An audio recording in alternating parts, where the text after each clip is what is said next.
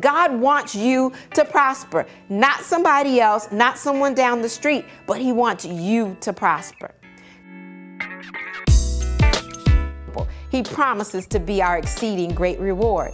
God has a great plan for you. 3 John, verse 2. It says, "Beloved, I wish above all things that you prosper and be in good health, even as your soul prospers."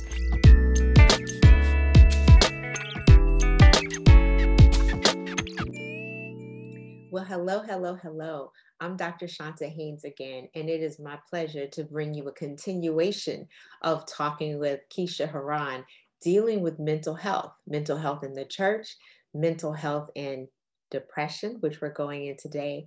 And there is so much more left. So if you've missed any one of the episodes thus far, make sure you go back and listen.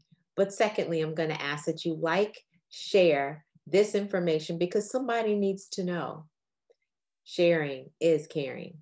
And then thirdly, I'm going to ask that you also go ahead and set your notifications so that you'll be made aware of what's happening here at Heart to Heart Truth and all the different featured guests that I'm going to have.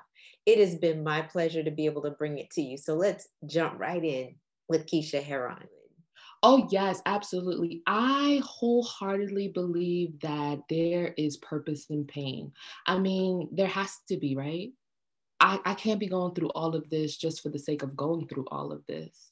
There has to be purpose in we pain. do overcome by the blood of the Lamb and the words of our testimony. So we want to make that again. That. Let me ask you this.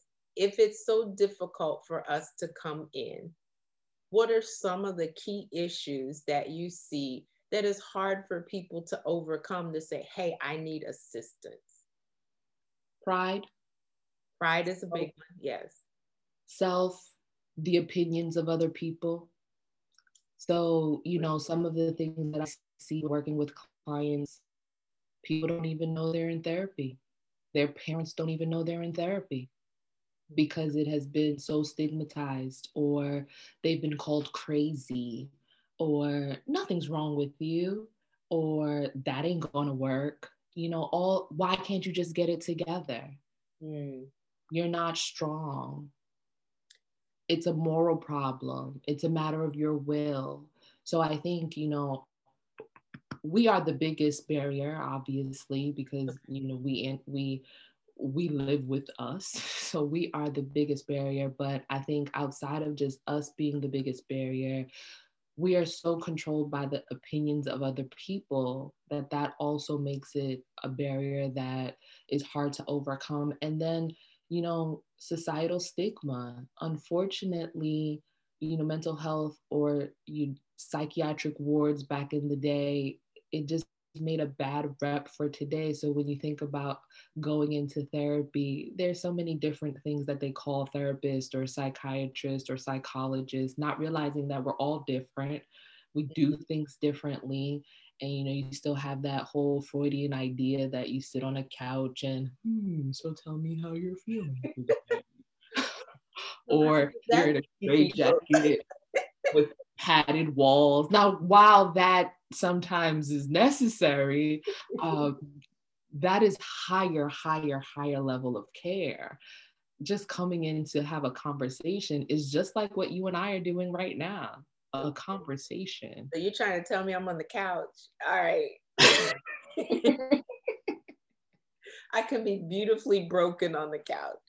You sure can. I mean, my god sister has this logo that says "My scars made me beautiful," and they do. Our scars really do make us beautiful. While we may not like them, I have a scar from a surgery I had when I was 16 years old, and while I don't like this scar, it reminds me that I'm also an overcomer. It reminds me that I woke up after they put me to sleep. Yes. You know what I'm saying? And it is a reminder that I no longer have to deal with that pain that was the cause of me getting this scar. I had a cyst, and every time I would hit my hand on the cyst, it would hurt tremendously, and they had to remove it. So scars also represent healing. And if we do not allow the scabs to heal and develop a scar, Mm. And it just remains an open wound. And just because you're not paying attention to it doesn't mean the wound ain't still there, That's, oozing and getting infected and doing all kinds of things you don't want it to do. yeah, you're absolutely right. I know when we look at it from a business standpoint, and I just started this counseling program for Mm, those women, and I think I mentioned it to you as well, that are plagued by the double D's, the divorce or death, and they're trying to get their finances in order. If I did not recognize or come across to them as to where I have been, because I'm trying to get you over that bridge to get right, to the other side, you'll see a lot of those who are doing ministry, business ministry, I would say. You see them being authentic, being vulnerable to say, I've been there where you are now, so right, that I can then help you, be your guide, if you would, to get to the other side, right. shorten the time period and where you've gone. So sometimes we do have to be vulnerable. That does allow for others to see that there is hope at the end, or light at the end of the tunnel. They Right. can see that you have gone through. So our strength then is shown up at the very end, but we can't pretend like we were always strong throughout the entire journey. Correct. We Because can't just only show somebody, the highlight reels. yes, we do that time lapse photography, like, oh yeah, Right. I accepted Jesus and it's all good. Right. Okay. Right. But now Not let's talk talking about the about the time when my friends sanctification. left me, or my family left me, or somebody talked Right. about me, or yeah, all of that. Yes, So absolutely. there is so much there, but you know what? And I know I have a list of things that I wanted you to talk about. That's why I know this is definitely going into several different episodes. But one that I did not have on this list that I think that comes up quite often in church, and that's depression. Mm. And we think that because we know Jesus, we're good like that, because he's our, Abba Father is there protecting us, and Jesus is right there. He did all of what he did on my behalf, and he bore my griefs and my sins. I'm not supposed to be depressed. What do you say to that? So it brings me back to the us being a three-part being. Mm-hmm. When we accept Christ, our spirit is whole, our spirit is perfect, right? Yes. But we're still in this body. Mm-hmm. And this body is still made up of flesh. This body is still made up of dirt and clay. And this body is still in this world that I must say is fallen and has been plagued with sin. And so, we have our fleshly nature and our spirit that is always at war with each other, right? That's what Paul said to the Romans. Always at war with each other. And while when we know our identity in Christ, our spirit man is supposed to rise up and keep our flesh man in check, the reality is Mm-hmm. we live in a world where our flesh is still showing up multiple times throughout the day, multiple seasons throughout the day. And so to not confront that depression or to not acknowledge it. I mean, at the end of the day, depression or having a depressed mood is still an emotion. Okay. And God created us as emotional beings. We are thinking beings, we're emotional beings. So why is it not okay to feel depression? There is a difference between feeling a depressed mood and actually having clinical depression. Okay. Feeling the depressed mood means I'm sad throughout the day. You know what I'm saying? I'm feeling a little down. Whereas clinical depression, there's a whole slew of other things going on with you outside of just the feeling of depression. And I also think a lot of times people confuse the two, that they think because I feel depressed, I have depression. No, you feel depressed because you're sad. Okay. That's it. You're just sad. So You if you're functional, but you're just sad, that's when you need to get help before you go into that deep dive of clinically depressed.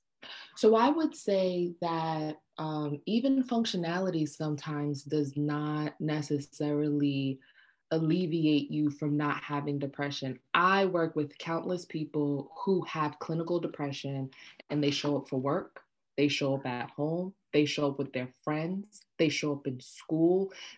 And a lot of times those individuals are us, Black people, because of that strength and that resilience, right? So we can afford to be taken off. We can afford to be sleeping in our bed all day. We can afford to show up for our family, right? But that doesn't mean that when I come home and I'm by myself, I don't hate myself. That doesn't mean when I come home and I'm by myself, I'm not sitting here comparing myself to everybody else, and that's not triggering my hopelessness. While people see me doing so great, I feel so horrible and I feel so miserable. So I don't always think that functionality, even though according to our DSM, that's what makes it a disorder, it has to affect functionality. I just have this theory that sometimes our DSM is not really culturally based sometimes. Okay. And people do know how to function in their dysfunction. That doesn't mean they don't have a dysfunction. I mean, in substance use, my clients used to always come in talking about, and that was part of their denial too. Well, I'm a functioning alcoholic. That's an oxymoron. You're only a functioning alcoholic because you still drink it. Take that alcohol away, you ain't gonna be functioning anymore. But nonetheless, until their life falls apart, they don't think it's a problem. Okay. And so I think that that can also be a barrier. What do you mean I'm depressed? I still show up at work. What do you mean I'm depressed? I'm showing up on the worship team. What do you mean I'm depressed? I'm still pastoring from the pulpit. What do you mean I'm depressed? I'm still showing up for my home. Yeah, you're depressed because when you go home by yourself, you don't speak to yourself the way you speak to your family. You don't speak to yourself the way you speak to your friends. You don't speak to yourself the way you speak to your congregation. And if you didn't have any of those things that people expected from you, you probably wouldn't engage in any of those things, you know? Like, so when we put on that mask and we become a performer, we can do all those things. We can function, but we be so dysfunctional when we're by ourselves. So you call it a character. You put on your own character so you can act in that way. So just to kind of summarize this one on the depression side, can you give us some things to look for to identify the depression to start with? Like if you are sad, if you are hopeless, if by yourself you just want to crawl in the bed and do absolutely nothing. I don't know what you would say, but what kind of things or symptoms would we look for to say, yes, I might be depressed and I might need to go talk to someone? Absolutely. All those things are things that you would say, I would want to talk to someone. And let me put a little plug here. I encourage people to talk to people before things go wrong, right? We are so reactive. You start having depression, now you want to go seek mental health therapy, or you want to seek someone to support you. Seek someone to support you just because you want to be mentally well, right? So that's my little caveat. But to go back to your question, yes, all of those things. So if you find that you're sad more frequently than what you would call your normal, right? Okay. Those are things you want to look for. If you find yourself increasingly irritable, another thing that confuses people, specifically sometimes with men, is I'm angry, I'm not depressed. Well, what's underneath your anger? Okay. A lot of times with men, the only emotion that you feel allowed to feel is anger and then show aggression, or be hostile and then become violent. Sometimes those individuals have depression. They're sad. That's what's underneath their anger iceberg. I'm sad. I'm insecure. I don't like myself. I'm struggling with intense feelings of jealousy and I really don't know why, So if you become increasingly irritable, that's something to be concerned about. When you find yourself isolating, something to be concerned about. You no longer want to do the things that you were interested in doing. Now you don't have the motivation to go to your favorite book club when you was in book club every week for the past 5 years. And now all of a sudden we haven't seen you for 2 months. That's something to be considerate about. You know, check on your friends, see, make sure they're okay. If you're finding yourself not able to really concentrate, like you have a really good ability to focus, but lately you feel a little mumbled and you're like, I just can't seem to focus on one task at a time. And then going into things that are a little bit more severe, you start hurting yourself. And now hurting yourself does not necessarily mean that you're cutting yourself and that you're only burning yourself and you're doing something physically to hurt yourself. Hurting yourself can be you started to engage in substance use more so than you would have done before. Self-harm can include high-risk sexual activity. You become promiscuous, you're hypersexual, and that's not your normal. Well, for the believer, well, we're not going to go there. That's not your normal. Oh, go there. Okay, wait. We're going to come back to that. We'll come back to that. Or you there's put a lot that you're mentioning there, and I'm sure you got a long list. But I think that gives a good place for people to start saying, I do need to maybe talk with someone. And with that, though, I'm sure you give coping skills as well of, hey, why don't you try this? Here's 1, 2, or 3 things that you can do, because I do like to give my audience something that they can take away and say, I need to check this. And yes, they can check whether or not they need to go see someone. And I'm going to suggest that everybody gets on Keisha's social media, follow her, follow what she's doing. I'll put that plug in now. I'll make sure I put it in again at the end and make sure it's all in the show notes. But what coping mechanism or skill would you say that we need to definitely develop? So I would say, foundationally speaking, there are 3 things that I have been learning more and more about that really helps our mind, which then helps our brain function properly. Number 1, sleep, good sleep hygiene. You see, she's putting her head. Just had to do that one, didn't you? Okay. Oh, I am. But outside of you, good sleep hygiene is so important for our body on countless levels. A good nutrition. Your body needs fuel, and if you fuel it with junk, it's going to run junky. So good nutrition. And then the one that I will probably need to hang my head down for is exercise.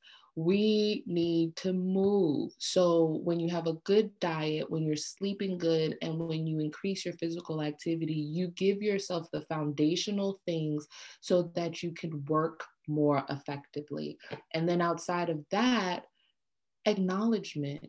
Be aware of how you are feeling. Your feelings are your feelings, and they are okay. We were created with emotions. If we did not have emotions, we would be robotic. We would be boring. Your emotions are okay. And if you do not acknowledge them, then they will do what they've been doing, controlling you. Once you acknowledge your emotions, then you can start to control and manage them more effectively. And then I would say connect to people. Isolation is the trick of the enemy. If I can get you by yourself, then I can whisper all these lies in your ears for you to believe, and you won't have nobody to challenge them, because while he's telling you these lies, you are reinforcing them and saying, yeah, true that, you right, oh, I remember that. And you have nobody to say, hey, this doesn't look right. I mean, and I should have probably said the first thing we want to do is pray. We want to seek God's word about who he has called us to be. Because at the end of the day, even if we don't feel that, You know, I learned in worshiping God that I don't worship him out of my feelings. I worship him out of what I know. And when I don't feel like it, the more I tell myself who he is, I am willing myself to feel the worship that I owe him and that he deserves. And so when the Bible says that we are to take all of our thoughts under captivity, under the obedience of Jesus Christ, that's exactly what we want to do. I mean, the Bible tells us everything that we need to do. Oftentimes we don't open it, we don't read it, we don't look to it, because the Bible has really sound advice and Yes. suggestions on how we should do everything. You know, Philippians 4 is one of my favorite stuff when he talks about do not be anxious for anything, but in everything with supplication and prayer, let your requests be made known to God. And the peace of God which guards your heart and your mind, it will surpass all understanding. I've debauched that a little bit, but my theologian will fix that when he starts speaking. And then after that, he tells us to focus on these things, Yes. whatever things are true, whatever things are right, whatever things are just, whatever things are of a good report and praiseworthy. Do these things as you've seen me, Paul, do, and the peace of God will guard your heart and your mind. That is your soul. The Bible, I mean, after that, what you gotta do, you know, capture your thoughts, Yes. reframe them, Yes. and then continue to tell yourself who God calls you to be. You're fearfully and wonderfully made. You are the head and you are not the tail. That you are the clay and you're being molded in the potter's hand. You know, that's the part that people don't like. Oh, I'm a Christian, I'm a believer, and everything's supposed to be great. No, clay being molded in the potter's hand mean that he's gonna have to Yep. do That's that something. sanctification that we have to work out with Yes. fear and trembling, right? Right. And Right. so I would say that those, obviously, and then seeking professional help is always something that I'm passionate about, but that just those three basic things, and then being aware of your emotions and really practicing gratitude in all things. Give thanks. Gratitude surely does cultivate joy. I Yeah. mean, in everything, give thanks. When you're upset, give thanks. When you're depressed, give thanks. When your world seems to be crushing down on you, give thanks. When you're joyful, give thanks. When you're happy, give thanks. In all things, give thanks. Why? Gratitude does not invalidate or minimize how you are currently feeling. It just gives you an opportunity to see that there's more to the story. So Yes. while I'm just sitting here paying attention to how everything isn't going right, well, you're still breathing. Right. You're still able to even have that thought process. Yes. There's so many things to be grateful for in the midst of despair. But if we do not shift our focus on whatever things are just right, we we we do ourselves a disservice because we don't allow ourselves to see the complete picture. And why should I judge myself on the time relapse of the negativity when there is a whole picture that I'm choosing not to see? And now I say this also understanding the difficulty when we're talking about depression. I don't say this to be lightly. I know what it is like to struggle with depression. I work with clients who have clinical depression. A lot of what we talk about, these things are not easy, but these things don't change. You know, it is a simple process. No matter how much training you go through, talk about different skills, it is the same process. Awareness, capturing your thoughts, reframing your thoughts, and changing the dialogue. They just teach you different ways to do that, but Okay. it is the same concept. And so I'm not saying that it is easy, but simple does not mean easy. Yes. They're two And different things. You're absolutely right. So within the church, we do have people who are depressed and they need to get assistance. And it's not We should not stigmatize them saying, oh, well, if you really love Jesus more, you'd be okay. No, it doesn't. It doesn't happen that way. And yes, Jesus did suffer for us and he did die for us. And we appreciate all of that. We would not be where we are if it had not been for the grace of God. However, the world is a hard place, and things that do happen in the world can cause someone to be depressed or sad for a moment, but we don't want that to last. So I'm glad that you gave those tips, although some of them hit a little bit close to home. We also recognize we can have some accountability partners that say, wait a minute, you might need to do something different. Right. You might need to go see someone. If you're not sleeping, if you're not eating, if you're not getting your exercise, okay, that might be contributing. But even outside of that, I'm seeing a difference in you. They also can even help with that guarding your mind, because if you're telling yourself some things and they start hearing that come out of your mouth, then they will be able to just rope that back in and say, well, where'd you get that from? That's not what the Bible says. And I think you also hit on the fact we need to know what the Bible says so that we can change it. We're supposed to renew our minds, right? By the word of God. Absolutely. One of the big things, and I know it's probably not going to be politically correct, one of the big things that we see in the world today is that sexuality.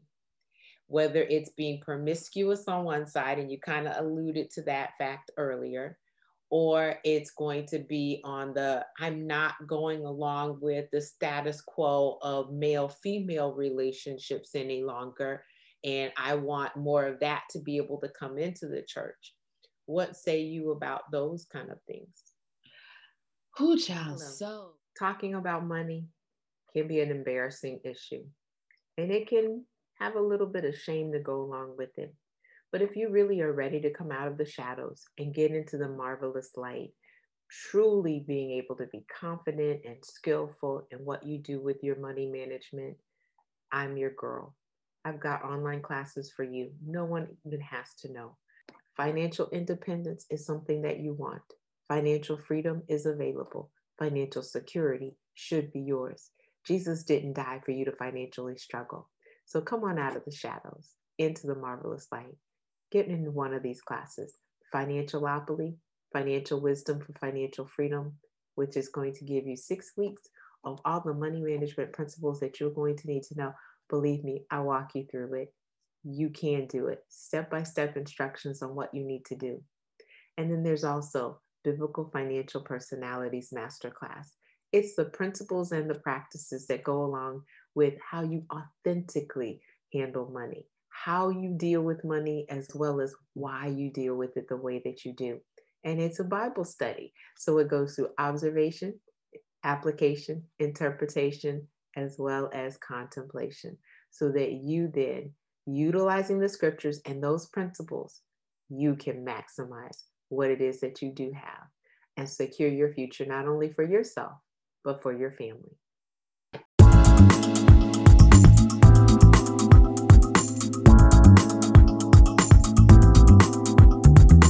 You can find us online at h2truth.org.